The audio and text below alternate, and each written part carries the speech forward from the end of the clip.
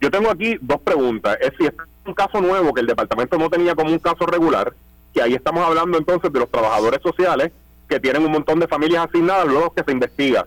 O si es un caso de investigación, que ocurre lo mismo. Cuando llegan trabajadores sociales a los turnos de investigación, se les pueden asignar 5, 6, 7 casos, de los cuales 4 o 5 son emergencias.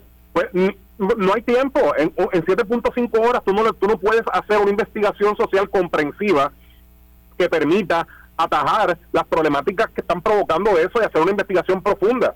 Entonces, para eso existen las custodias de emergencia, para que ellos puedan terminar las investigaciones con más rigor.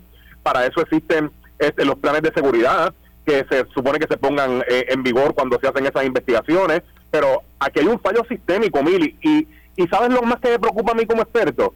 Que también pasa con el caso de Yabucoa, que todo el mundo en este momento dijeron, no, a mí no me llamaron, no, a mí no me hicieron esto, no, que no pasó esto otro. La mayor parte de la gente no conoce esos pasos que tiene que hacer y a quién tiene que ir para reclamar que un servicio se dé.